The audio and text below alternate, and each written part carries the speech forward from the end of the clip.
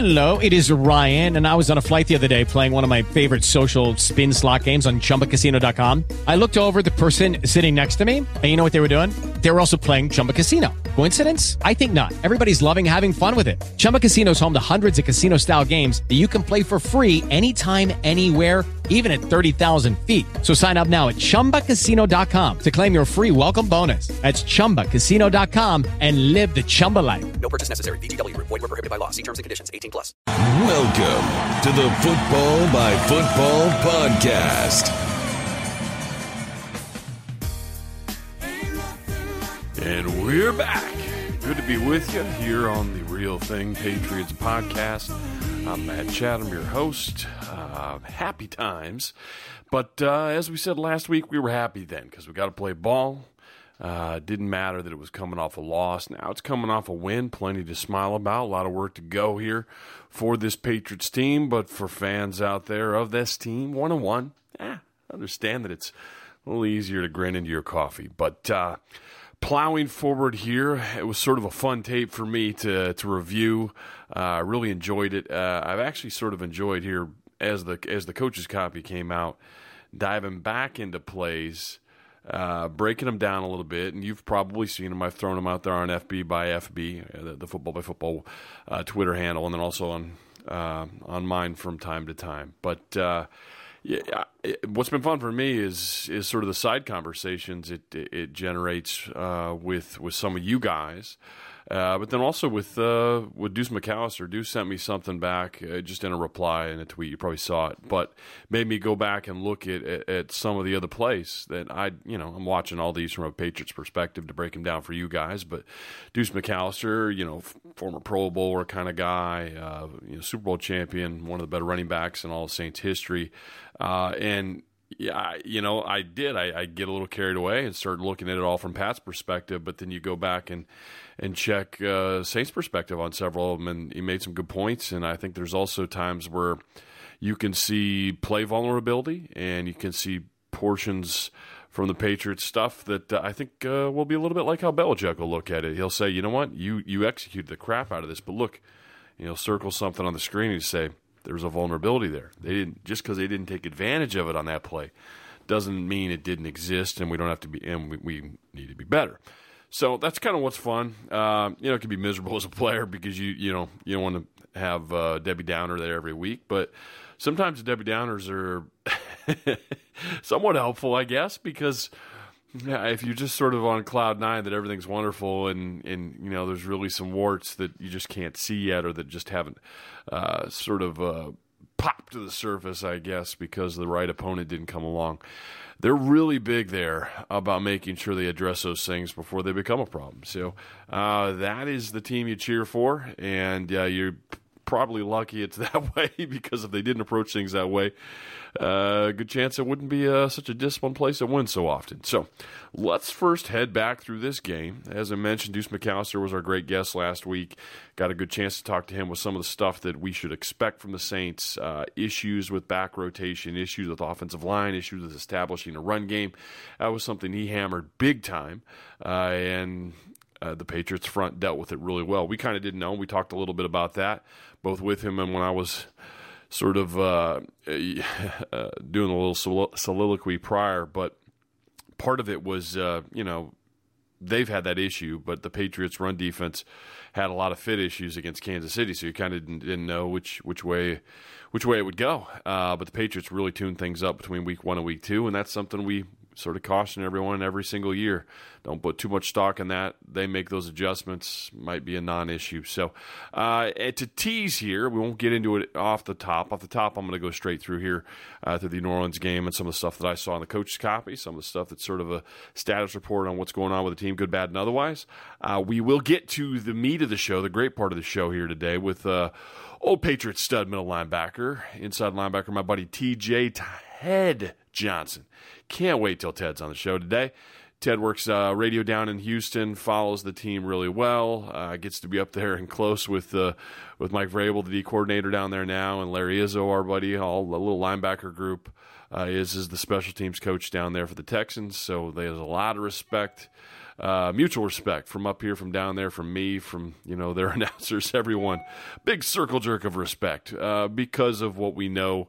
As far as their football IQ, the way Vrabes can prepare a game plan, the way Vrabes can motivate guys, the way Vrabes kind of knows how stuff ticks around here, I think you have to give him a big tip of the cap and anticipate that it's not going to be easy. And Larry had the guys fired up as well to get a play or two that'll break and to hold down the Patriots special teams, which have been covering really well, but somewhat well. I mean, there's been some breaks in the dam, which are a little unusual, but they've been pretty banged up. So we'll see where that goes as well. TJ later in the show. Now let's dive back into that Saints game.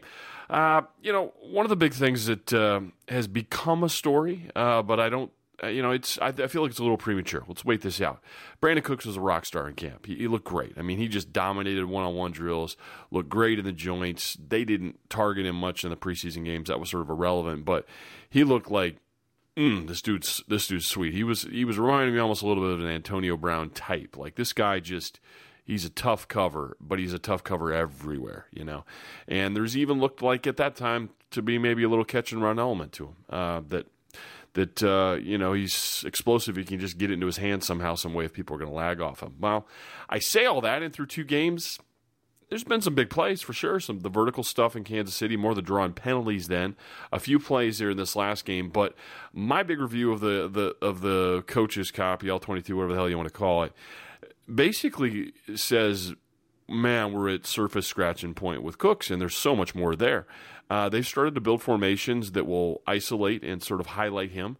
I threw out one video that sort of is meant to show you kind of that idea. But after they sort of, early on, got him involved with a carry. Again, that's sort of an Antonio Brown kind of fallback kind of thing where coming into the game, there aren't a lot of other targets with Pittsburgh. Tight end's lighter position now. They've got Martavis Bryant, and then the run game's big. Kind of a little like the Patriots. I mean, I don't know, maybe a Bryant Hogan connection is not perfect. I get that. But, you're going to get a lot of run game production there, and you have one big target you got to stop because of the Patriots' injuries. They fit a little bit more of that profile. And I think the Patriots know that, especially with Cooks coming home, the team's going to game plan to make sure he doesn't hurt them. And much like the Patriots always do with guys, I know this, when you get to go back home, they don't want to see you do well when you return, or when you play against your old team. So I say that because Cooks was involved with a reverse play real early, a carry, essentially. Get the ball in his hands. Let's run, let him see what he can do with it.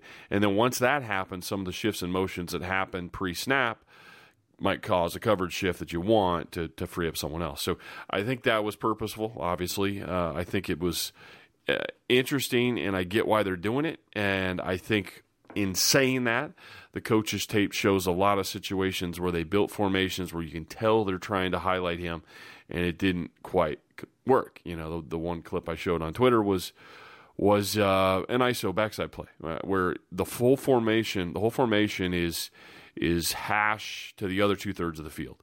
So everything, which forces everyone who's across from a man who's going to cover him, the closest thing to something in the coverage to Cook's side was a linebacker that's aligned to the offset back, but that's not even outside the tackle box. So there's nothing. They're purposely giving him 1/3 of the entire width of the field to work with, and because there's a post safety, there's no way he can get involved. So the concept there, it's tough for me to tell it in 140 characters on there, but the concept there is to stretch, let Cooks release to the sideline to try to get the defensive back to take steps with him to free up his own inside release a couple strides into the route. Didn't happen there. I actually got exceptional coverage. Young guy, DB, I'm blanking on his name. Bad of me that I have it in front of me. But young defensive back, rookie, good player for New Orleans. Again, name escapes me, but made a couple really nice tight coverage plays in that game. And I thought, that guy's a player.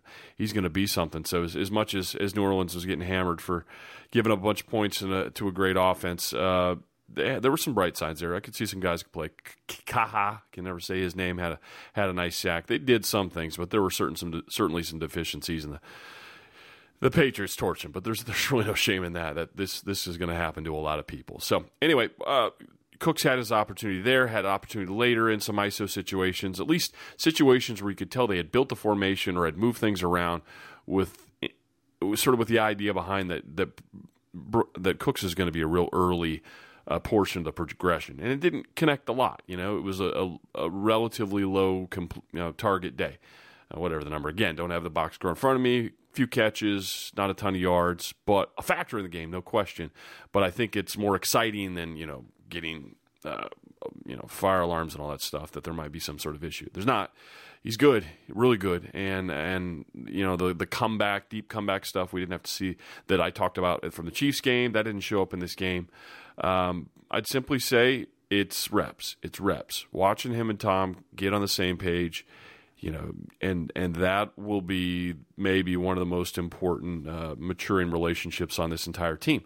I get a good feeling just from watching how they react post-snap to each other, sort of the little side conversations, the way you can see, if Cooks had just flattened this break by, a few degrees, well, he's open. Oh, if he had just carried this, a little different angle and cut it off, Tom fits him there. Or Tom is thrown to a spot. It's not really the way that Cooks opened out of the break. If you just, it's subtle is my point. My point is you're really close. You're right there. So, I don't get into sort of the hot takey stuff about that there's some sort of issue. They're sort of a whisker away, and we'll obviously continue to monitor that throughout this early season. One of the real early plays there, I think it might have been the first series, is Burkhead motioning across the formation. We talked about this all week. There was a lot of speculation about how are you going to replace sort of a slot, so-called slot element with Amendola having the concussion and being out. Real quick answer to that was backs that can run routes into the slot. I talked about this on the pod. I tweeted about it a little bit during the week. But this gives me an opportunity here to explain it in a little more thoroughly. So the idea of replacing Edelman, who's not a pure slot, he plays all over the formation, or Amendola, who you see show up in the slot a lot, or either run option routes in that area of the field, and then maybe jerk back to the middle, or jerk back to the outside. The important part there is where they end, as we just said: jerk to the middle, jerk to the outside, run the full seam. It's not where they start. So I think the Patriots really understand that, and actually you can draw better coverage matchups if you keep them in the backfield and then arc release or release through the line, but then make your way back to the slot. So the slot doesn't just exist as a place that you stand before the snap. The slot extends sort of the length of the field to the end zone in that same area. And it can sometimes be more difficult to cover slot portions if they originate in the backfield because you can almost guarantee you're going to draw a linebacker that way, because if you extend from the formation too much pre-snap, you might draw a defensive back, and they might say, "Hey, keep the linebacker in the box." But you're only a couple strides away by virtue of starting in the tackle box and then making your way to the slot post snap, and then you've got that guaranteed matchup you love. So I think that was a philosophy there. By virtue of also moving around in the formation, you get to declare whether or not it's a safety covering him, whether or not it's an actual corner, a down corner, if it's dime or something like that. And what they did with Burkhead in that first series is he was aligned on one side, they motioned the other, linebacker rolls with him from left to right. Man to man on that guy. And Brady just throws a seam route to him. And Burkhead ran a great route. It looked to me like it was maybe meant to be a bow route, like bow being sort of, you arc out but then return. So you say your origination point is, say, halfway between numbers and hash. If you start in the halfway point, you start the arc outside of the numbers, bow routes usually come back to that halfway point. His kind of arc to the numbers and never really returned. He just kept extending and running away from the linebacker. So I wondered if, you rewatch it and you're like, wow, how did Brady know to keep it out wide like that? It seemed more like he was just reading the way Burkhead took it. Like he felt like it would have been harder to stack him if he'd have bowed it back. Maybe the linebacker gets back involved in the play. This way, it was perfect. So it was a dime of a ball. It's a huge play in the game, first series, and it's like, wow, we just had one series of football and we answered half our questions from what the offense was going to do from a week ago. So that was cool stuff. One little sort of side note here that may be of interest to some football wonks out there, maybe not, and I'm wasting a minute of your time, but you may have seen Ken Ken Zampese was fired from the Cincinnati Bengals this week. He was the OC there. We all know that the Bengals have been having some offensive issues in these first couple weeks. Zampese was on the staff as an underling. I don't even recall his actual position. He had a group, but he was pretty new in the league when I was a rookie in '99 with the Rams. And Zampese was on that team, and they always taught the Zampese route. And it was sort of jokingly from his father, Ernie. I think it's Ernie Zampese, yeah. But it was just sort of an old sort of standby NFL concept. It's one of the indefensible routes, and the reason it was sort of tied to Zampese at the time. Remember, that's when Vermeil, was on the team, was the head coach, and Martz has sort of taken over the offense. That Zampese route, which is kind of like an angle route, but it's like when a back starts where you're used to seeing them run an angle, where they start to the outside, sort of like to the flat, and they're trying to get the linebacker to overplay it and then angle back to the middle. It's an angle, like you'd see in geometry in high school or whatever. So that's a regular angle. The Zampese route is kind of like it, but it doesn't have the sharp angles to it, and it's meant to have more options. So you start to angle out, and you can kind of bow it into the seam, or you can sharp cut it in a couple different spots based upon basically the leverage. So it's like a leverage play.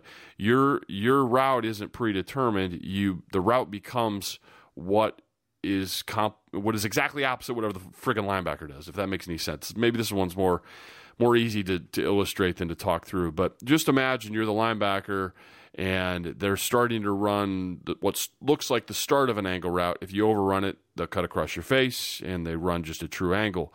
If you stick with it, it sort of converts to a couple different other options up the field, but it's really meant to just go where you don't and then fit in. It's so tough, and obviously Marshall Faulk was the guy, and he's the guy that basically has his own little tree off that Zampese thing. He just had a great relationship with Warner. I don't know. I thought it was interesting to see that not to dance in the guy's grave. I'm not saying that Zampese, should have lost the job. I don't even know about that. It doesn't matter.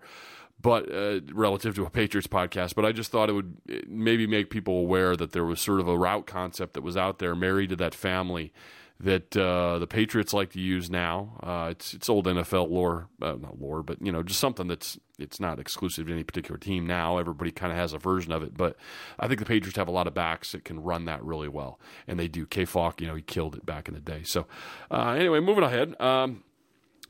Next big thing, and I think this is how complementary football works. This is how game planning works. And I wanted to highlight this for you guys because Josh McDaniels calls plays in that first game. He's got his sort of first chapter, and the Saints spent a week game planning, not a short week, because they had the old was it Monday night game, Thursday night game, whatever. They had the short week, Monday night game, but what the fuck it was, I can't remember. Sorry, off the rails. But anyway, they had the short week of prep. Patriots had the longer week of prep.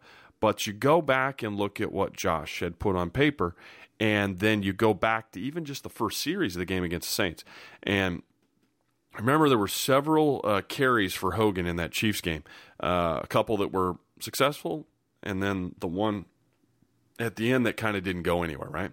So they know that, right? And the Saints have practiced all week and watched their own film and done the scout study of the Patriots' tendencies, whatever little they are, in 1 week's time. But just kind of get a sense of here's what they've done. The Patriots did rule breakers all the way through that first series and then even into the second series by virtue of giving a carry to Cooks, who hadn't gotten the carry yet, and extending Hogan away from him. So if you're kind of starting to see the motion happen and you think, oh, carry coming, I watch film. No, Hogan didn't get it. Cooks did the other way, and it was a big gainer early. So then they come back a little bit later, and then they run more reverse action. What looks like another carry is coming. It was actually a double action of some sort. Send one guy one direction, and then Hogan is reversing for the second portion of the fake. And you're thinking to yourself, if you're a linebacker or safety, you're down. Oh, I watched film. I saw this play. Here it comes. And you can react well to it. But Hogan doesn't get the ball. So it's sort of that the double fake thing that becomes a screen. Huge play for Burkhead. But that ends up being, I don't know, however many yards it was, one of the bigger plays of the half for him. But really the story there is that they built that. They created that, not just because the two fakes were great fakes. It's part of it. They sell it well. But another part is just that it registers with what you studied. So if you're a linebacker, you were watching that, there's a reason you're reacting hard to the Hogan thing, because you don't want to be the dumbass that doesn't react to it all if they happen to give him the carry because he had multiple in the first game. You don't react and you look like an idiot because, shit, did you watch film? So it's kind of rocking a hard place. So they got him on that one, but that's just kind of cool play design. It's kind of how stuff works in the NFL when you're doing it right. Brady's big throw to Gronk, that was sort of one of the early highlights. Romo was doing a nice job there with his analysis, I thought, and was sort of in awe of how Brady was able to throw that ball off his back foot, didn't flinch with the rush oncoming. Really nice throw there. One of the things I think that sticks out from that play that didn't, you can't talk about everything in a play. You could rewind a play if you're doing the play-by-play and the color 20 times and talk about something different each and every time. I know this very much from doing my college games, but you got to pick something. You got to say it fast because you don't get all that much time. But on that big throw to Gronk, one of the other things I think is really worth noting is all the rushers up the field past the quarterback. Solder did give up a sack, I believe, in the game, maybe even a couple. People get the rush stats and the pressure stats. He gave a couple. Wishes he hadn't, I'm sure. But I think overall, they did a really great job with protection. You don't put up 36 points if you don't. And Nate, that plays a good example of Nate and Cannon both letting the rushers go up the field and just riding them past. And you almost see once they're behind Tom, like 2, 3, 4 sometimes yards, Tom just stands like a statue. You could care less. Once you sort of clear his purview, if you can't see us sort of straight out the left or right of his eye, then you're out, out of sight, out of mind kind of thing. So these tackles, especially as long as Nate is, as big and bullish as Cannon is, when they take their first kick step, Nate's 6'6", dude, 6'8", excuse me. Like, he's huge. I'm tall, 6'4", 6'5" kind of guy. Nate towers over me. When Nate takes a kick step, he's like freaking at 5 yards. So he takes his second kick step, 3 kick steps, whatever the hell it is. If you choose to go around him, and people have done it. I mean, he's been beat a lot. He's been beat a lot. He's one of the best tackles in the league, but he gets beat. Guys get beat. But when you beat him, you're so friggin' deep. And Brady isn't fazed by people that go that deep. So if you're able to get around him at 9 or 10 or some sort of depth like that, then turn and run back down the hallway. Well, that's different, but it doesn't happen that often. And that was a really good example of cool runway up the field. And Tom doesn't even flinch. And once they've got you behind him, then they begin to sort of block you. And he's able to do it. So I thought that was kind of a good example of what doesn't faze him, and whereas someone might record that as an air quotes pressure, that's where they want them to go. That's how they want them the pocket to form. So when they stop at before quarterback level and get back in Tom's throwing lanes, he hates that shit. He doesn't like that. He's better if you run up past him. That's good. That's what they want. Upfield past the quarterback. We get screamed at it as rushers back in the day. Do not go upfield past the quarterback against these really good pocket guys because you do nothing. So one example that always comes to mind is Trevor Price. Trevor Price is a really good defensive end for Baltimore, for the Broncos for a big chunk of his career. Trevor Price was an example that Coach Belichick always used to use about pocket busters, that he wanted the place that counts, right? There's the rarities, the guys, the Jason Taylors, the Simeon Rice for a time there, whatever, those kinds of guys that can really, really bend and turn the corner. They can get around a corner and still be in front of quarterback, drop depth, 5 and 7 drop. That's rare. There aren't very many guys that do that. Von Miller's, but most guys have to run the horn. And the one thing that was unique about Price and why I bring him up and why Belichick always bring him up is because he would let the tackle take those 2 big kick steps and always won inside. He always won inside. He always won pressing sort of back into the inside shoulder pad of the tackle, or just powering him to the inside, or just straight clean winning on the inside. We actually saw Coney Ealy do it a couple times before he was released. That was probably his best move, an interior move. Why does that matter? And I'm not saying that they made a mistake in cutting him. It was too limited. It couldn't do all the other stuff that the role required. But that move, Trevor Price's move, I'd say patented, was harder was more disruptive for an offense because it ends up back in the passing lane. You end up right back in Tom's eyesight. You end up right sort of in his vision, the field of vision. And they don't like that. They hate that. So I thought that was interesting that so many times guys in Kakaha, or whatever is Kakaha, I can't say the name, but he had a really nice sack bend in the horn. That was tremendous, and it's a once in the game kind of thing. If you're able to time the snap perfect and bend it and win it and not get beyond quarterback depth, gold. You did it. But it doesn't happen very often. You usually got to run back down the pocket. And what the Saints didn't have a lot of is guys that won inside, guys that stretched it to quarterback depth, but when they or at or right before quarterback depth, bend it right underneath. Bend it right underneath and get in the passing lane and affect Tom's throws much more. There wasn't much of that. All the upfield passes stuff, couldn't care less. There were a lot of great pockets in that game, and that's why you saw the big-ass score. So kind of going... Oh, well, okay, I'll take this back. Back me up for 2 seconds here. On that same play, there's another little coaching point that I know is going to be hammered in the Saints defensive meeting room, and it's something where Belichick is always big on this too. And they break one, but the other guy on the other side screwing up against you, he can make that same and does make that same point back to his own defense. So on that play, remember, it was sort of a scramble rules thing. The pocket was extended nice and well.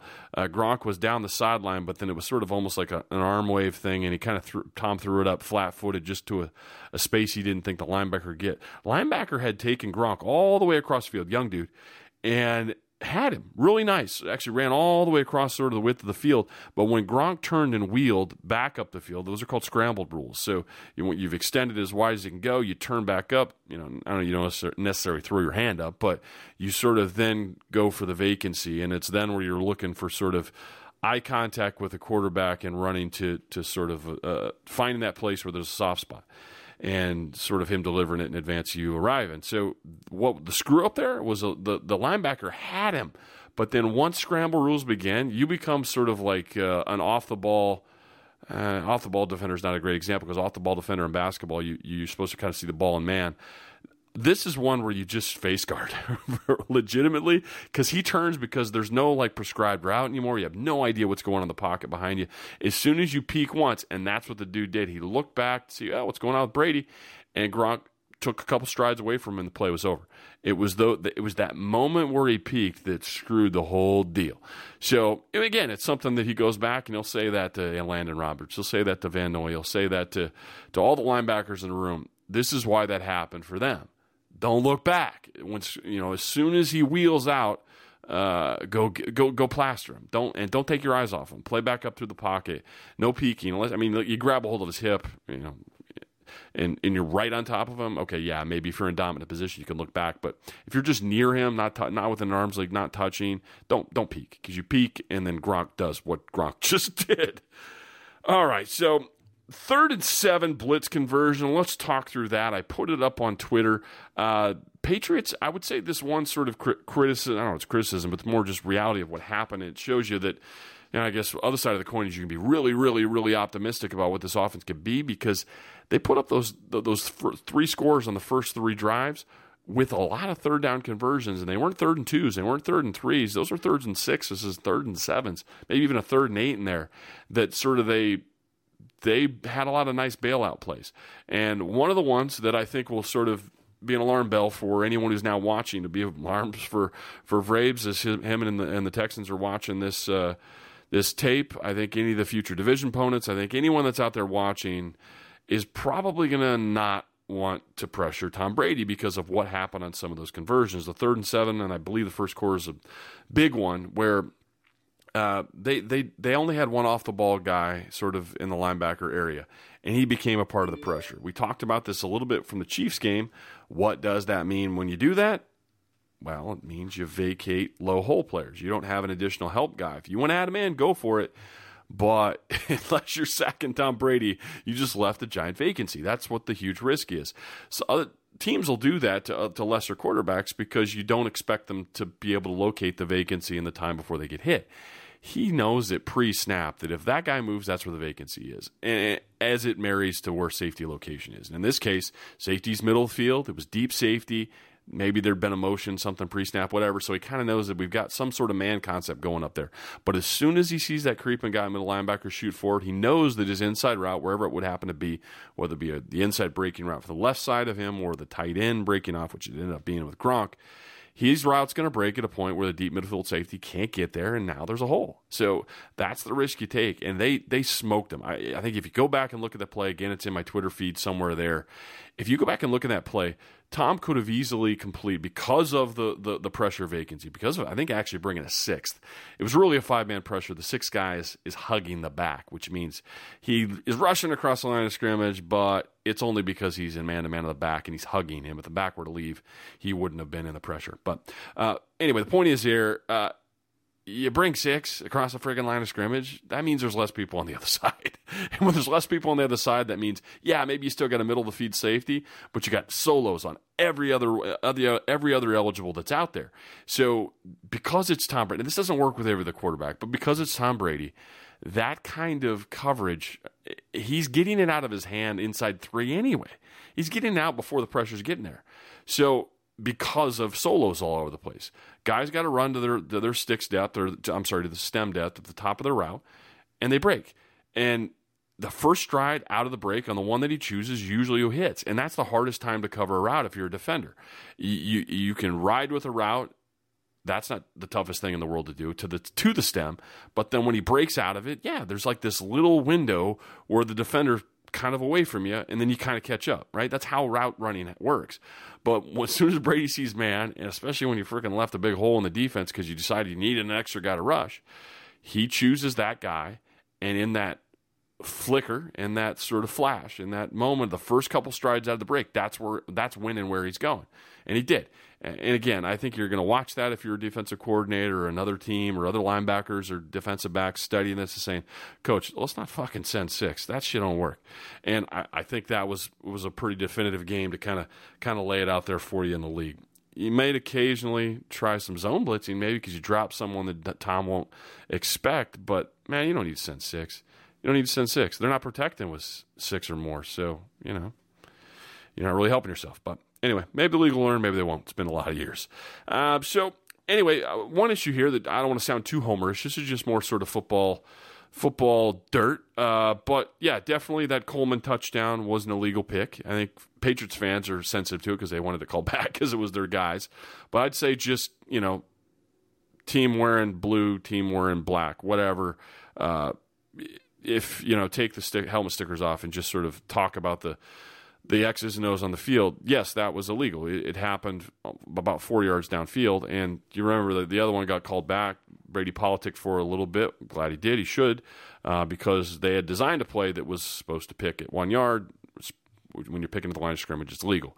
When you pick downfield, it's not, and they did. And I was surprised, and I'm not saying this I'm sure there are plays out that the Patriots did that would have been on the edge of the rule. That if you were a Saints fan, you could point back at me, us, whatever, not us, but you know what I mean. And so I'm sure there are other ones. So I'm not bringing this out to say, oh, they got screwed. It's not that. I think it really highlights why all penalties should be reviewable, because that's the exact kind of one. It's not a judgment call. There is literally a rule that says within X amount of length of the wide receiver, or of the line of scrimmage, the pick can't take place. So it's really easy to freeze frame and say, oh, it's downfield. It's illegal, right? And it's purposeful. You can tell he's turning and making the route run into him. I mean, it is what it is. Now, again, I'm a former defensive player, special teams dude. I don't mind picks. I think the pick should be fine. I think I'd much rather just see all picks are legal. All picks are legal. Because if all picks were legal, what defensive players would do is they would pass them off. When the pick happens, it's pick, like you would do in basketball, like a pick and roll play. You exchange the pick. And that's, but I think because picks may draw you a flag, NFL players try to play through them sometimes, and they try to fight through them and see if they can get the call. I'd rather just see, man, you can't, as you're running and covering a route, be staring at the ground. You might feel like that was a yard, but it was 3. You might feel like it was 2, but it was 4, whatever. You have a sense of where you're at more or less, but remember, sometimes a wide receiver is a couple yards off the ball because he's flexed. He takes a couple strides forward. You're not staring at the ground to do measurements. So it's much better, I think, if you're doing the shit at 100 miles an hour, you got other things in your mind. If it's just all picks are legal or all picks are illegal, would be much better. So I thought that was a great example where it clearly was illegal. Should have been a touchdown. Should have came back. But you don't have the ability to point it out. But you can point out other stuff, whether or not something was a catch. That's stupid. Whether or not something's a catch might be worth 15 yards. Whether or not something's a pick here was worth 7 points. So, I just don't understand the logic that doesn't allow you to do it, because they're trying to tell you that one is a judgment and one is not. Are you telling me a catch isn't a judgment? Good God. It's become the greatest judgment in our sport. There is nothing definitive about that. But they're actually, and oddly enough, the one they're calling subjective and a judgment is the one that's more bright line. You can tell. Just look at the ground. Count the yards. It was too far. And, I'll not spend too much time on this, but we also know that was the same situation with the Gronk stuff. Illegal contact. Touched downfield. Happened at the 8, 9, 10-yard mark. I put up a tweet there about that as well in game, where you can see that second man hits Gronk on that one that he dropped in the end zone. Well beyond 5. Not 6. Not like, too much of a technicality. It was 6 or even 7. It was 8+. And continues on. It's illegal as hell. And that's the kind of thing that you would probably want to review and say, yeah, let's get a flag for it. But again, it's not a Gronk point. It's not a Patriots point. It's just a football point. I think more defensively, you just need it to be more clear. And there is no logic behind not being able to review one or the other. All right, moving on. One of the really, really, really big things that I loved was the short yardage change from week 1 to week 2 for the Patriots. And they failed. We know that on a couple fourth down conversions, a 3rd and 1 late as well in that Chiefs game. The fourths being attempts at points they didn't get, ended up being a big factor in the game. And one of the things when I watched tape that I thought, you know what, I had to play a few of those positions on there. Over the years, there was one year where I had to play Mike linebacker on short yardage and goal line. Usually I was a right outside linebacker, but occasionally right corner. Corner is just defensive end, or outside linebacker basically, and in goal line, because you only have one corner on the field sometimes, maybe 2 corners. But the air quotes right corner, Izzo did that job for a while, and I was down a spot at the outside linebacker. But the point is, the corner is kind of the end of the man line guy, and he doesn't have to be a coverage dude. He's basically a linebacker. So, but the reason that matters is because when you play any of those positions, you're really reading the formation, because it's only a freaking yard. You need some advanced information to figure out where the hell the ball is going, reading guys' stances, trying to remember tendencies, where they like to go, where their point of attack is usually in short yardage shit. But you don't get into that, right? Because, you never hid any of those tendencies or hid any of those inclinations against the Chiefs. At least I didn't think so, because they stood in their formation. So one of the biggest things, stand in their formations means no motion, no shifting. You kind of align with the side that's stronger than the other. In other words, 2 tight ends, or the third tackle that's a tight end. And you can tell on the backside it's a tight end who doesn't block as well. So you kind of know pre-snap, if you're that middle linebacker, man, this stuff is going to the strong side. There's no way they're going back to the weak dude. And sometimes when they'll motion a guy, and now it's like, okay, bigger, better blocker tackle left, but an extra tight end right. So then you're kind of rocking a hard place. You have got to play it even. I thought the Patriots on a couple of those occasions in Kansas City game didn't play it even, didn't make a confusion element to it. So everyone who started pre-snap, getting ready to fire off the ball, and kind of thought they knew where it was going to go, it went there. And that's why it failed. As much as Gillislee didn't do this, or backs or blockers didn't do this, I think you need a little bit of movement in goal line. If you just stand there, it can be easy to tee off on it, and the Chiefs did. The Patriots did a much better job against the Saints. Motion across, Gillislee touchdown. That was the first one. It was like, okay, they made the change. That is better. So going forward, now they're tough. Now you don't have a real strong tendency. They motioned him and went to strength. Now they motioned him and go away from strength. That kind of thing that we talked about earlier with the Hogan reverse and all that. So one other thing stood out in my mind, loved it, saw it, reminding myself and anyone else who's out there watching, the James White show was not just an anomaly in the Super Bowl. That was not just some quirk. This is one of the more effective pass-catching backs in all of football. I don't care who you bring to the table. This dude is slick as hell in the screen game. And it's not the dramatic cuts of Deion Lewis a couple years ago. And Deion, not to deride that guy, Deion had a couple nice runs, or at least one real explosive 10, 12-yarder that I remember. He popped out. And my first thought was, ooh, nice run, James. And it was Deion that got up. It's like, okay, there's that old explosiveness from Deion. But with James, what's unique about him is it's not the dramatic jump cuts, spinning, I don't know, I don't have an example off the top of my head, but the stuff you saw from Deion Lewis 2 years ago, where it's like guys' ACLs are breaking. His are more like controlled steps, but he glides and he's quick and it's sort of effortless, and he does a great job of hiding in between blockers, kind of sliding. It's efficient, quick movements. Which, the more I watch it and I watch guys screw up in the screen game against him, and I can picture myself out there screwing up basically, because I think you get lost because he doesn't take wild cuts. He doesn't put a lot of space between himself and the blockers. I think he looks, at least from watching from outside now, he looks like the kind of guy that gets lost in the blocking scheme. He looks like I see linebackers or people approaching him in the screen game, not locating him. And that's a skill. It's kind of a subtle skill that's kind of hard to explain, but you kind of got to experience it. Like he does a good job of hiding, if that makes any sense. But he also explodes, and he's moving quicker than you think. And maybe other people think he's quick. I don't know. I know he's quick, but I'm surprised how easily he slides past people that I know have great speed, and it shows up the best in screen game. That's his world, man. Yeah, James White is a screen runner, very good at it, and it's a super weapon for this team. Came up a lot there in that Saints game. Moving on to Deatrich Wise, got to talk about him. Huge story. Guy gets sacked, gets multiple pressures, knockdown hits, whatever. I think the biggest story out there, if you're a Patriots fan, in regards to Deatrich Wise, is that we'd seen him with hustle plays in preseason, and not many preseason games because he had very few reps. We saw him in the Kansas City games with some great hustle plays, late in pockets, showing his length, some strength, more hustle plays. No, just like, JPP, slap the arms down, whip the corner. Oh, great rush. Wise had his first one of those. I hadn't seen him do that. I hadn't seen him just blow around the edge on a guy. That was new, and that's huge. So, guy's obviously been working on his pass rush moves, his technique. He doesn't look like he just run into the chest of the tackle guy, which I thought that a little bit when I first saw him, but it was training camp, man. The guy just got in the league.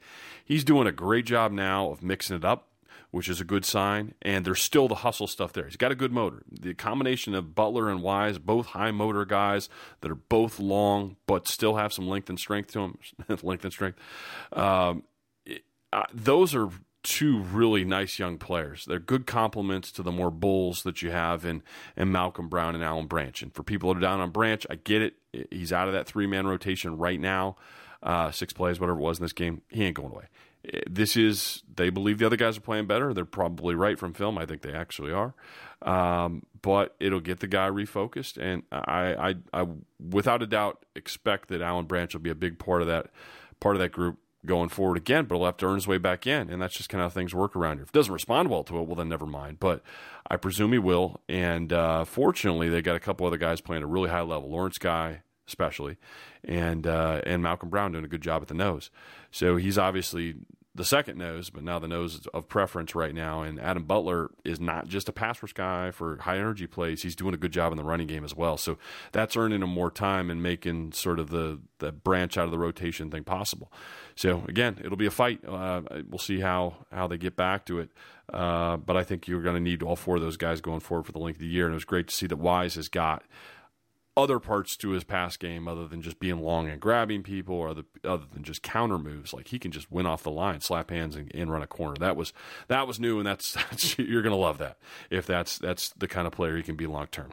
The deep ball to Dorsett, I thought that was another little thing to notice. The 2 plays, the underthrown ball to Dorsett that ended up being a nice play early that got him involved, and the downfield play on what I believe is called a snag 7. I think that's what the route combination was. It was some sort of curl, comeback, snag, whatever on the outside that's meant to draw the coverage down to the short route while he runs something deep to flag, or they call it 7 route in the tree, basically behind it. So you're hoping you don't draw attention with him. Dorsett actually had a second defender near him when Tom let go of that, but Tom threw a perfect ball. Dorsett runs under it. And you're like, okay, I get it. That's how he's going to be used. He's going to be the runoff guy, either back to the flag, the 7 route stuff, or or go routes or seam routes or down the field balls. That's going to be the role, or maybe get him involved with some carries. So, I think it's a great way to get him involved early. It's not just like, remember when Matthew Slater, and he runs so well and he's such an incredible special teams player, but they would come in and have Matthew Slater plays. And if you were on defense, like, you knew something was up. Like, there's only one reason Matt's in there. I think it was tough on him because I'd always loved to see how he would be if he had to play a real role where down to down you didn't know it was coming. But I think they're getting away from that with Dorsett. He was out there enough to where he wasn't just going to be targeted for a go because he was in there, to sort of mix it up. They used him now a couple times, so he's someone that they got to honor. It's possible that that's coming, and plausible even in some instances. So you got to defend it. That's good. Again, advanced scout stuff where you're like, okay, we have to honor this now, and there may be some other complimentary play off of it. Gillislee, I only got a couple more points here. I think Gillislee really showed out late in the game. Quick to the edge when the edge starts to get a little soft because guys are getting tired. Blocking it well. Dwayne Allen did a nice job blocking in the game. Some of the edge blocking stuff late where they start to collapse aside. And Gillislee is so definitive with that cut. Once he decides it's not even a cut, it's just sprint to the edge. And he gets there quick and he gets there low and he slides between tackling opportunities, falls forward all the time. Really good runner. Great asset to this team. I think, again, it's important, especially with Burkhead's ribs getting banged up and knowing, obviously, that Deion Lewis, I'm knocking on wood as we say this, has an injury history. James has been really the healthy one of the group. But Gillislee obviously had the hammy in preseason and had his issues in Buffalo. It's a group of four that has, 3 of the 4 have had injury history. So I think it's really important that all 4 of these guys stay. I know people like to talk about maybe a Deion Lewis trade. I mean, that became sort of a popular idea. I don't like the idea of it at all. I think Deion's going to be a good player for you, and I think he can fill in a snap and do a really good job as well. So I love the idea that each and every of these games, at least in the first couple, all 4 of these guys are getting involved. All 4 guys are getting touches. Now, if Burkhead's down for some reason with this rib thing, that just slides it to the other 3 guys. But I think you need all 4 of them because – at any moment, they can all be a big part of the offense, and you saw how big. They're basically receivers, although receivers that originate from the backfield. So that's a good development, and just understand how this offense is working right now, especially with only really 2 full-time and Hogan and Cook's wide receivers in the traditional sense. You need those guys. You need all 4 of them. So don't start talking about trade one. Okay. Last thing, and this is just sort of a throwaway point, but it pissed me off, and I think any defensive players hearing this would feel very similar. Patriots fans, you might as well just, if you're a stat watcher or whatever. But Mark Ingram, nice run, man. He's good back. And I know that Sean Payton likes to get all the guys involved. That's why we saw less of Peterson. You saw more of the Kamara, I believe his name is, a young kid from Tennessee. He had a really nice catch over Chung down the sideline there sometime in the game. I don't remember exactly when it was. But Mark Ingram has a garbage time run of 28 yards. Last snap, clock runs out. 28 yards up the middle. He ends up with over 50 yards in a day, and it just completely spoils the overall yards per carry against defense, the overall number you give up. I'm simply bringing this point up. It's got nothing to do with nothing other than just sharing a story. As a defense player, you hate that shit because now the box score is going to say something other than what you felt like really happened. All but that last play when it was over. So you hate to get those because it poisoned the well. The stats are going to say something different. You're Mark Ingram, you're looking back from this 20 years and you say, on that day, I had 52 yards, big day, good solid day, a lot of touches, good job. It was that one damn play. And it makes the defense look like they didn't play as well against the run as they actually did. So anyway, that's enough on that game. I think you can kind of put a bow on the Saints' performance and feel really good about it. But no, you got a lot of work to do. It's certainly not done. We know that Hogan was a little banged up, Dorsett a little banged up, Burkhead a little banged up. Defensively, still having problems with crossing routes a little bit, or bunch routes, stack routes. Stacks where one guy lines behind another, bunches when 3 are together. Crossers are just when they sort of put 2 elements near one another with the intention of picking off guys if they're a man. So, that came up again. Stephon Gilmore, great when it's solo. Has had a couple issues now, 2 games in a row where big plays have been given up because he, in this instance, aligned on the exact same play as the guy playing as the guy next to him. Can't do that because snap of the ball, you're going to run into each other, and they did. So that was kind of a weird rookie mistake to see a player as good as him make. Doubt he'll ever make it again here because they'll be hammering him on it. And I think that's really more of when I heard back Belichick's commentary on people were trying to get at him about Malcolm Butler. Malcolm didn't take the first snaps. Rowe did. What's going on? Malcolm controversy. I think it was less his statement. I took it as he made like a sort of around the DB room kind of talk, because he said we all need to do better. And I'm sitting there thinking, okay, I know they just came out of film sessions when he's doing this media availability. And he saw those plays. He saw the Gilmore plays. He saw the Rowe play. He saw, he saw Malcolm's, whatever it is that he gave up that he wasn't overly pleased with. But I thought there's enough in that room overall that cumulatively he's saying, man, you guys are giving C work right now, and this could be like an A secondary. Now, I say that. They still played very good relative to the quarterback. A couple of those balls, you got 100 yards of receiving there easily on a couple balls that, there's only a few quarterbacks in the league complete, and this coverage is about as good as you can expect. So, tip of the cap. But so some of that you're not going to be able to practice better and overcome, or play better and overcome. It's not those, it's more the freebies. So again, when these issues have shown themselves on tape twice, the Texans are going to try to build sort of combo package stuff where they create confusion intentionally, maybe start to cross and go back. They're going to try to get you to get confused on who has who, and that came up a couple times in the Saints game. So it's still on tape. They're going to continue to hammer at it. So watch it in this week and see if maybe they zone it. Zoning it means, I'll take first outside, you take first inside. They cross. I don't care. I'm letting them release and then declare, maybe past 5 yards. So there's little tricks and ways that guys can do that. We have no way from afar, I certainly don't, to know exactly what the rule was on that play. But going forward, there's sort of a moment where you have to be on the same page with the guy and say, okay, they might twist up here a little bit, but once they've cleared 5, it's declared we're on them. Or first out, first in, first vertical, first low, whatever. I mean, there's a bunch of different ways, but if one guy's doing it one way and the other guy's doing another, you're going to have problems, and that's sort of been the situation. But with new dudes, you kind of expect it. Hope they iron it out. I'm certain they will. And that's kind of it. Defensively, good against run game. Had those issues in the secondary we mentioned. Offensively, gangbusters, but injuries. So we'll see where that all goes. All right. And as promised, let's dive into this. The reason we're here is how we do the games. We wrap up on the last one, and we look ahead to the next one. Big week this week, and a lot of people are down on the Texans because of the offensive questions, the quarterback situation, young guy coming all the way up here to Foxborough. Thought there'd be no one better to speak to than my buddy Ted Johnson for sort of the pulse of that team and what's going on. So let's have him on it. Here's TJ. And as promised, my buddy, old teammate, Rockhead, guy that just blows people up for a living, is now doing radio down in Houston. Ted Johnson is with us. TJ, what's up, buddy? How you doing? Matthew, I am doing excellent, bro. It's great to talk to you, man. Yeah, Teddy is the co-host of the Triple Threat. It's sports radio down on 610 in Houston. His own show there, 2 to 6.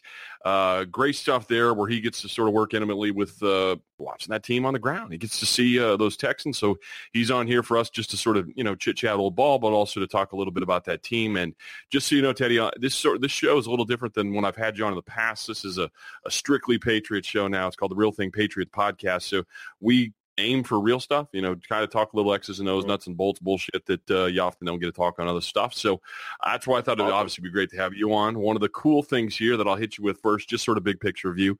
What are the biggest issues facing the Texans now on the field, other than obviously the rookie quarterback?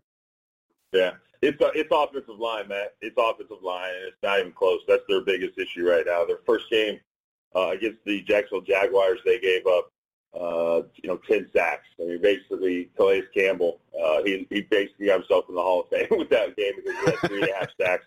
He was a force, and so that's the biggest issue.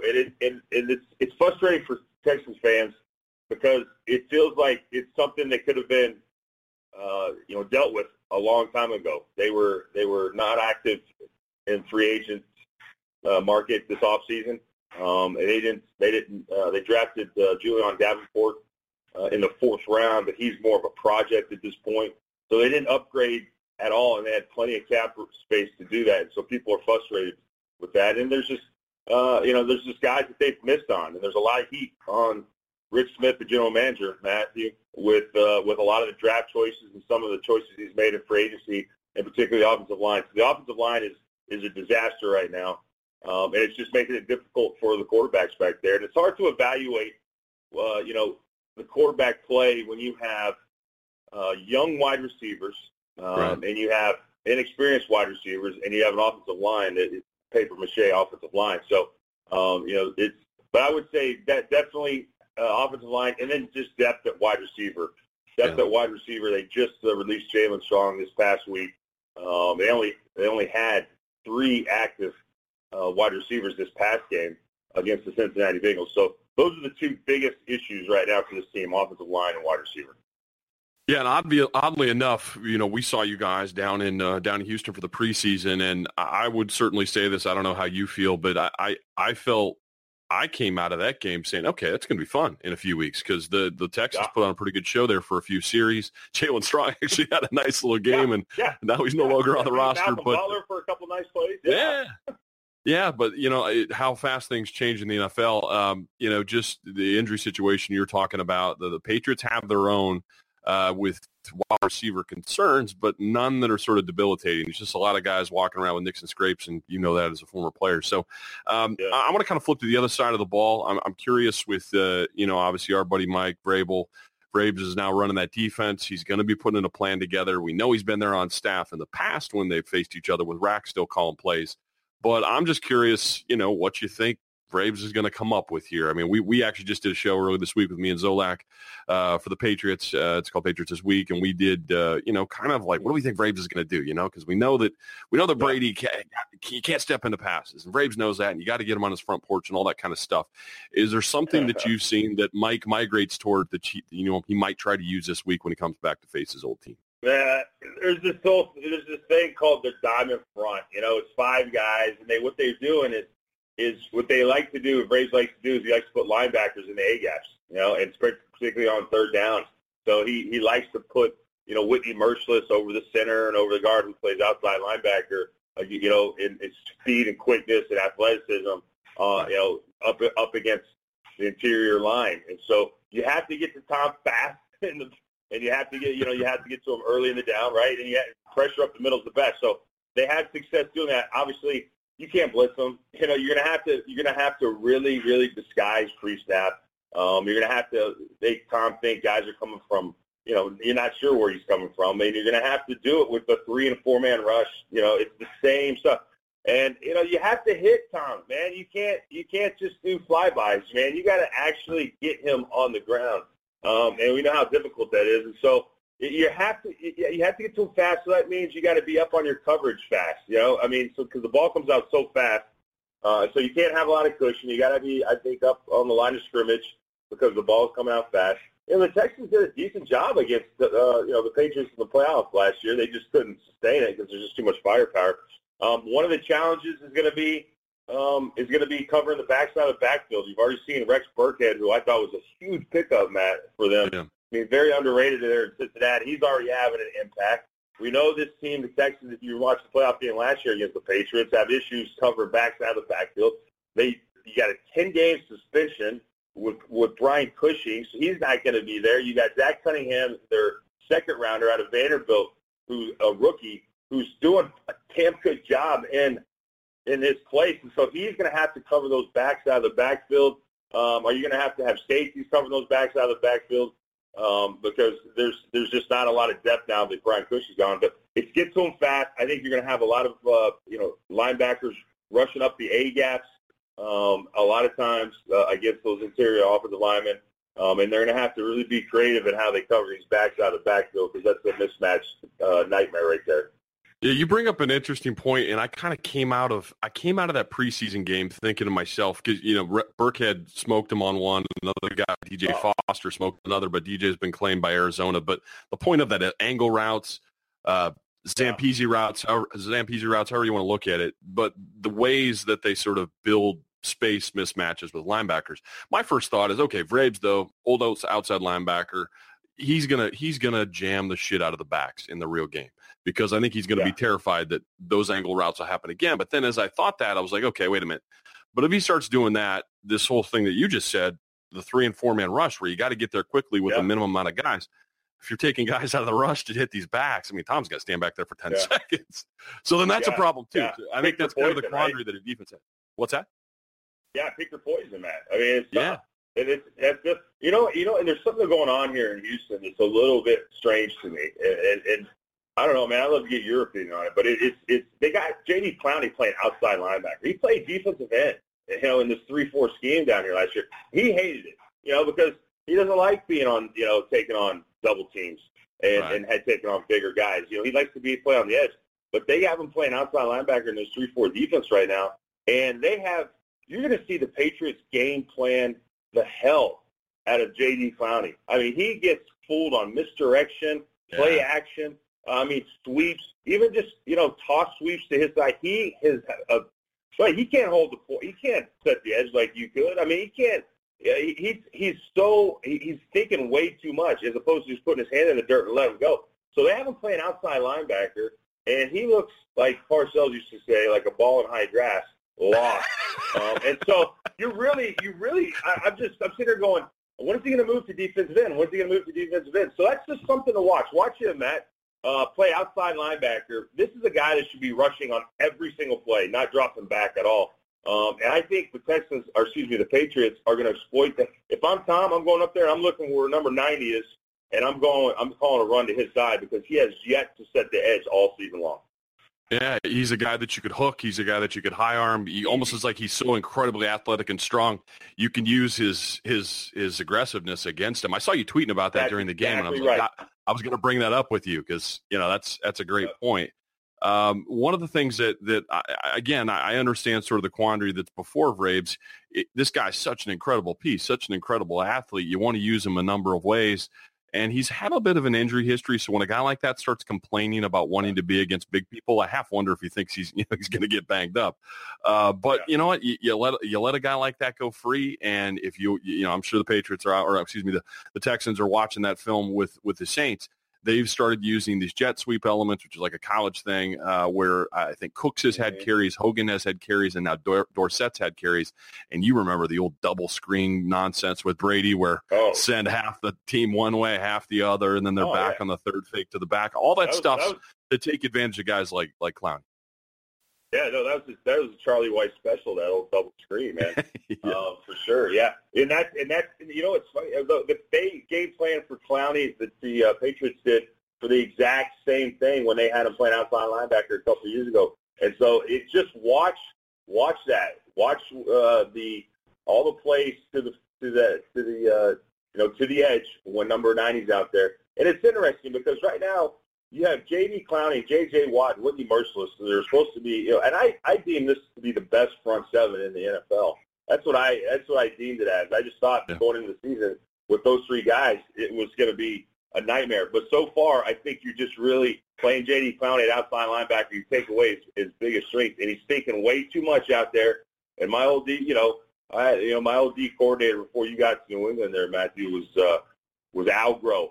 And Al Groh, of course, was with the Jets, but he used to always say, Ted, I never want you to come off the field and say, Coach, I thought. You should not. You should be a no mind game out there. You should be playing with instinct. And right now, J.D. Clowney's taking way too much. Well, one of my favorite non-I thought guys, and I was going to bring him up because I'm excited about this dude. Relative to the Patriots, I think Houston fans would be a little bit interested in this guy because he played for the Cougars. He was Houston Cougars. His name's Elandon Roberts. He's this young. Elandon Roberts is this young middle linebacker, and he's not a biggest guy. I mean, he's probably a 235, 240 kind of guy, not tall, 5'11", maybe 6 foot. I don't know, but he's like a little bullet though, and he's done a really great job. Yeah, just he probably has no stats at the end of the game, but that doesn't mean he didn't play incredibly well. I wanted to have you sort of talk about Elandon, even if you hadn't seen him, just sort of your perspective of a guy who's been in the middle of a 3-4, either been a Mac once you get the nickel, and having to make that quick pre-snap read and just beat the guard to the spot, and just, bang heads when you get there kind of deal. Elandon's been really good at that, and I think it's something that fans here aren't going to appreciate as much because he doesn't show up in the box score. Yeah, no, it's I watched him here at the University of Houston. It was funny because now he's wearing my old number there in New England too, and it's just fun. Like we couldn't look more different physically, right? I mean, I was just a bigger, more lumbering middle linebacker, and he's just this shorter, squatty body, and who just, like you said, I mean, he plays downhill. I mean, he's very good instinctively. I mean, he there's not a lot of guys when they play middle line. You know, you play middle linebacker. They call, you know, there's two types of middle linebackers, Matthew. There's the downhill player, and then there's the float and fill guy. You know, and a lot of Elandon has a little bit of both. You know, he can play downhill, and he's got good instincts to know when he needs to float and fill. You know, and I was one way. I was downhill. That's all I knew, and I was never going to change.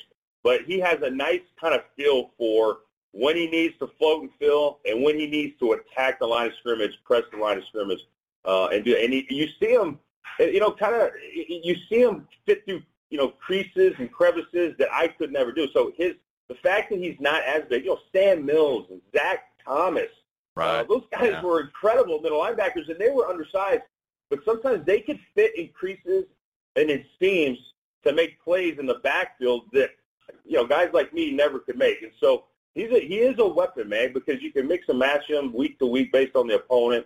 And it's good to see number 52 out there from University of Houston, who was, I believe, a pretty late-round draft pick, going out there and having an immediate impact even last year in his rookie season.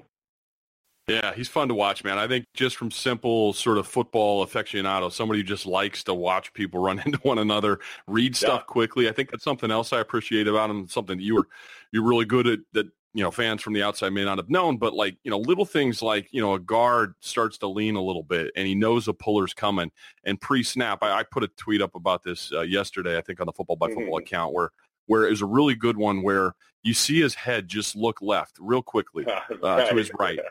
And what he's seeing is, you know, he looked back at the guard. So when the guard stepped, he stepped. Like he was looking backside, even though it was aligned front side. And it's like, dude, he knew. And he beats the guard to the spot. That stuff, you know, that stuff gets me lubed up. I love that stuff. And he's good at those kinds of things. But so anyway, we'll move on to sort of the next point. I think this is kind of the last sort of going away kind of big picture-y thing. I do this each and every time. We've had a couple games here. We had Deuce McAllister on last week. The first week, Mike DeVito from the Chiefs came on. I like it when we're facing the Patriots are facing another team. But there are people that are good contributors that aren't getting headlines. Guys that could be factors in this game, guys that Billy O is going to be relying upon heavily, that you might hear the name a handful of times in the game, say, I didn't know much about him. So for the Texans, you can maybe one each side or whatever it is you choose. Sure. Who would you say that, you know, some guys that you're going to be watching that game and these guys are going to show up, you like them, but they're not big headline grabbers? Yeah, I would say one I've already mentioned on the defensive side of the ball, Zach Cunningham, a rookie out of Vanderbilt, number 41. Number 41, he's going to be in coverage a lot, and he's a tackle monster. He's got a lean, he looks kind of like Roman Pfeiffer. He's got like a lean build. Okay. He's a little bit long and lankier. He doesn't look, you know, like maybe your prototypical middle linebacker. He's playing more to the open side. He's playing on the weak side, so he's in coverage more. So watch for number 41 running around making plays. This kid, I think, is going to be a really good player. And then on the other side, number 27, who needs to get the ball more, Jonte Foreman out of University of Texas. He's a third-round draft pick. He got a little bit more carries last week against Cincinnati Bengals. He only had one carry against the Jacksonville Jaguars in the opener.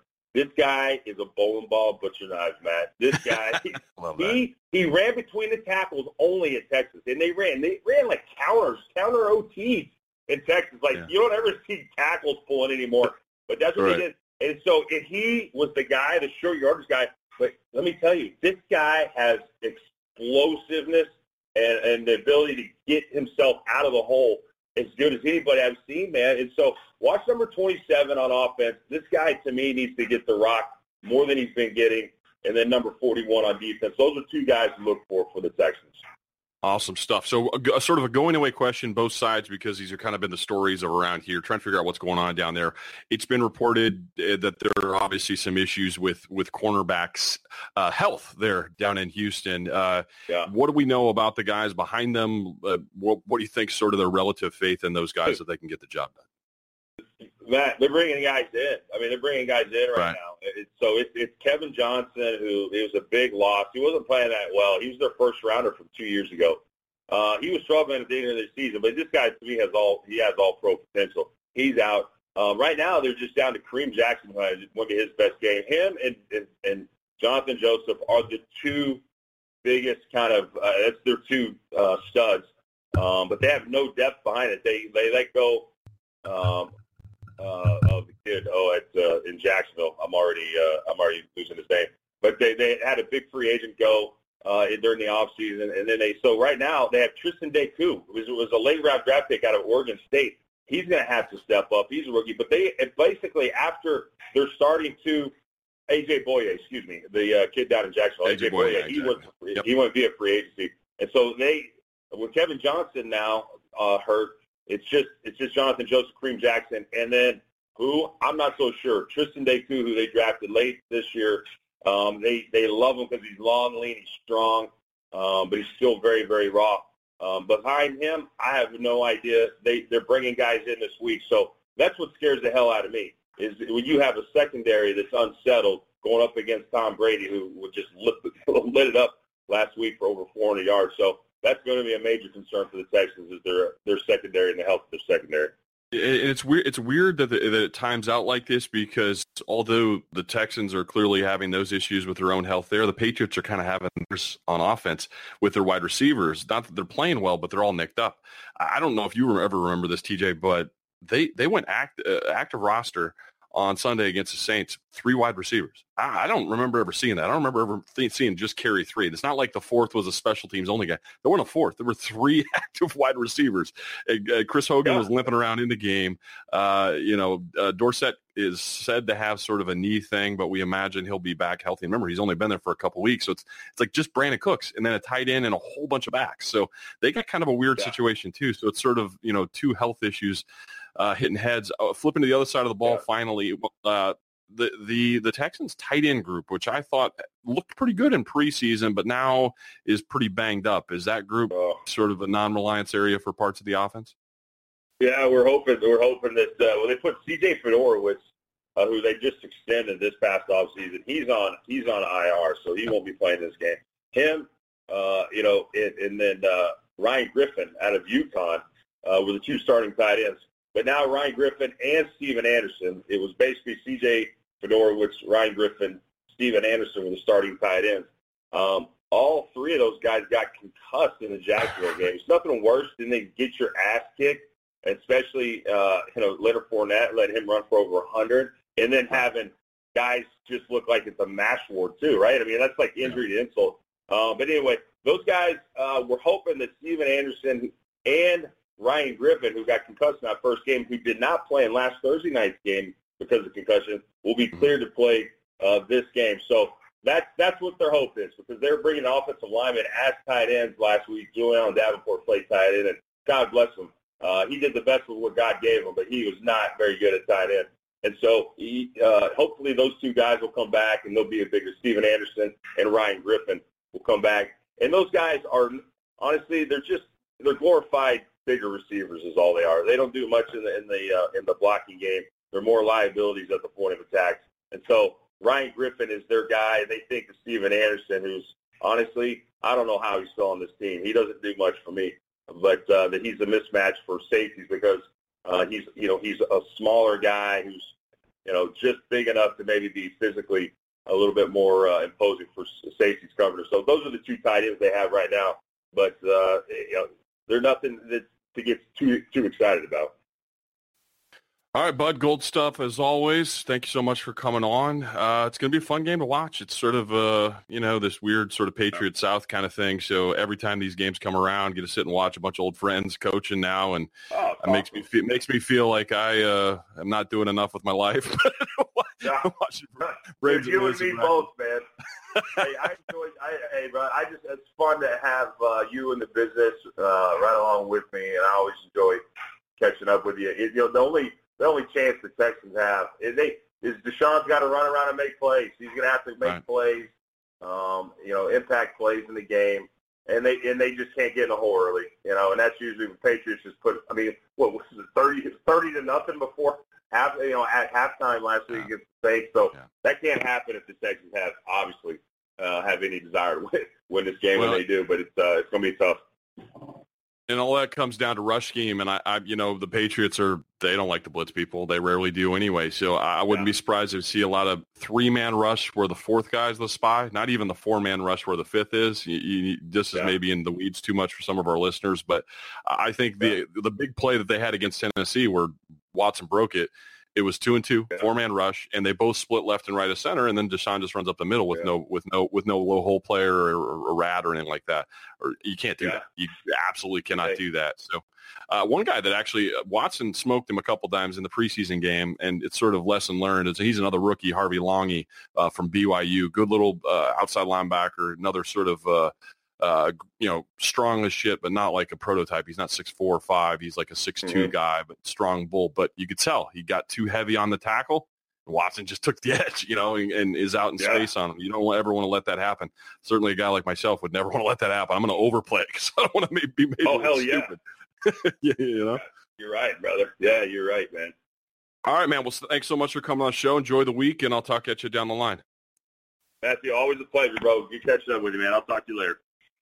And that was Ted Johnson, longtime Patriot. Really one of my favorite old teammates for the uniqueness of his game, and we talked about it a little bit. He gave amazing insight there of the Texans sort of on the ground, and Ted's a blunt dude. I love that. Where I might parse words more, he just throws it out there, and a lot of times that real talk is needed, especially on a team down there that's having some issues. And there's clearly some vacancies on that roster that Billy O is going to struggle with, and some frustration, especially at offensive line. And it's no surprise that Ted notices offensive line first. He's a guy that was as good of a student of what goes on in there from looking it up from the other side at middle linebacker as anyone I remember. And, there were years when I had to learn to play middle linebacker and ended up playing a handful of it, I think maybe in my 5th and 6th years here in New England. And I remember being completely out of sorts, having no clue, right?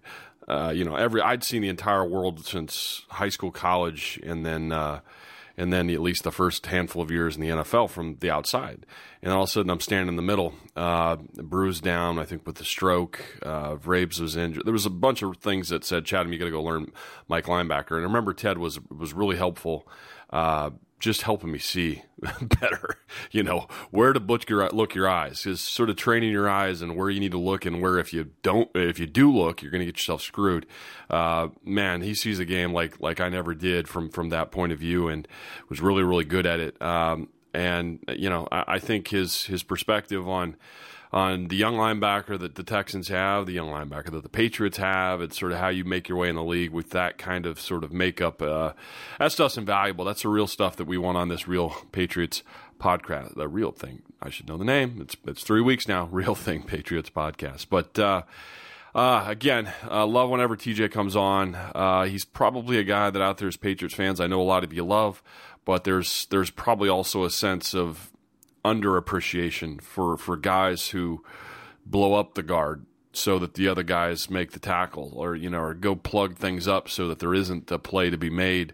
And sometimes there aren't stats for that. And that's why I dug Ted as a teammate. He was really someone who sacrificed his body, as a special teams guy that had to hit wedges and set edges in the defense, like Ted alluded to there in our little chat. I mean, that was kind of something I could appreciate in him, because I had to do it myself. I had to give myself up ready and stay employed, and we know Ted did that. So really smart guy and a really physical dude, and that's the two combinations you look for in football. So I was really happy he could come on, really happy things are going well for him down in Houston, and I think as a listener, you should be really happy you had him on. So there's nuggets in there, some wisdom that TJ brings that a lot of guys can't. So dug that, love that, and let me get into the 60-second take on that we didn't touch on with that Texans game and sort of where I see this thing going. I look at this as a division game. I know it's not, but it's that Patriots South idea. And a lot of the things that I've sort of learned over the years of being an analyst of the team, now that I'm not playing and haven't been for a long while now, is to not overreact to what things look like on paper when there's a high familiarity. And I think that happens when I watch other divisions, when I watch AFC North stuff, when you see, a Ravens-Browns game coming up and everyone realizes the Ravens are far superior, but there's just some closeness because they know each other. Pittsburgh-Browns should be a blowout, right? Pittsburgh's a Super Bowl contender potentially. at least an AFC draw contender.